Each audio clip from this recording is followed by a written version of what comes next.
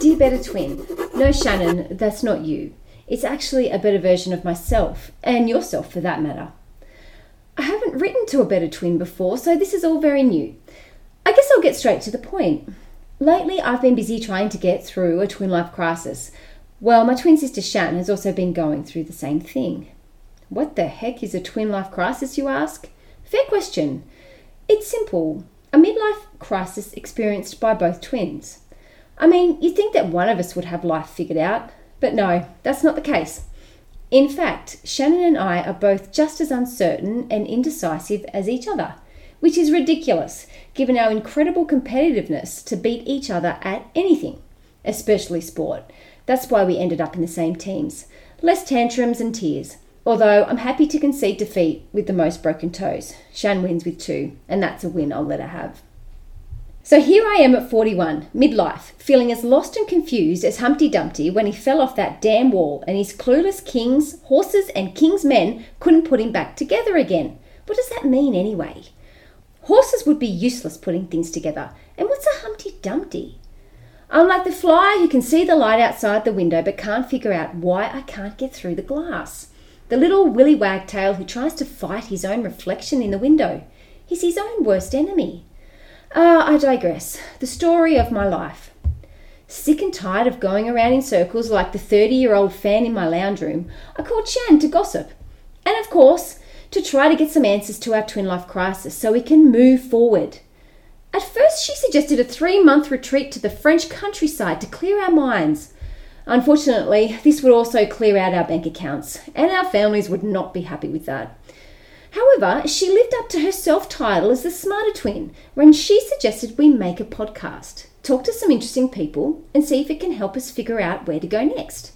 I agreed, so that's what we're going to do. I'm pretty sure Shannon will take the lead with the interviews. My skills as an ex-police officer will be valuable too, but as a broadcast journalist, she does like the sound of her own voice. I'm just kidding. So we should make a great team. It's time to get closer to that better twin. I'll let you know how it goes. Kindest regards, Jackie. Dear Better Twin, no, it's not you, Jackie, although it could be by the end of our twin life crisis journey. I'm finding it more and more difficult to make decisions. I feel I am complaining too much. My long-suffering partner would say absolutely, and I don't feel I have the motivation or confidence to do anything about it. That's the gist of the conversations I've been having with Jack lately, and after struggling to decide on a takeaway dinner option recently, it occurred to me how dire my situation has become. I'm incredibly lucky for everything in my life. We are both luckier than most. Nevertheless, Jack and I agree that something isn't quite right. Take it one day at a time. It doesn't matter how slow you go as long as you keep moving forward, blah, blah, blah. Those motivational quotes just aren't doing what they used to. It's clear we are stuck in a twin life crisis. Crisis that isn't medically recognised, but that occurs midlife. But not to one person, but to twins, and at the same time. Yeah, that's it. The truth is, I don't even know what direction my morning is heading in, let alone my life. That whole one day at a time premise is not working out for me at all. Take, for example, my recent trip to the supermarket. After spending hours on a small shopping list, I happily stepped into a pair of unwanted baggy pants I suddenly took off Jackie's hands just days prior. It actually started out as an enjoyable outing, a rarity these days. That was until I approached the checkout, basket overflowing. As I waited in line, I gasped in horror as I saw a gaping split in my pants, mid-thigh. A cellulite-clad leg and daggy black undies on show for all to see. I swiftly exited the store and spent the afternoon worrying the police might show up and nab me on some offensive behaviour charge.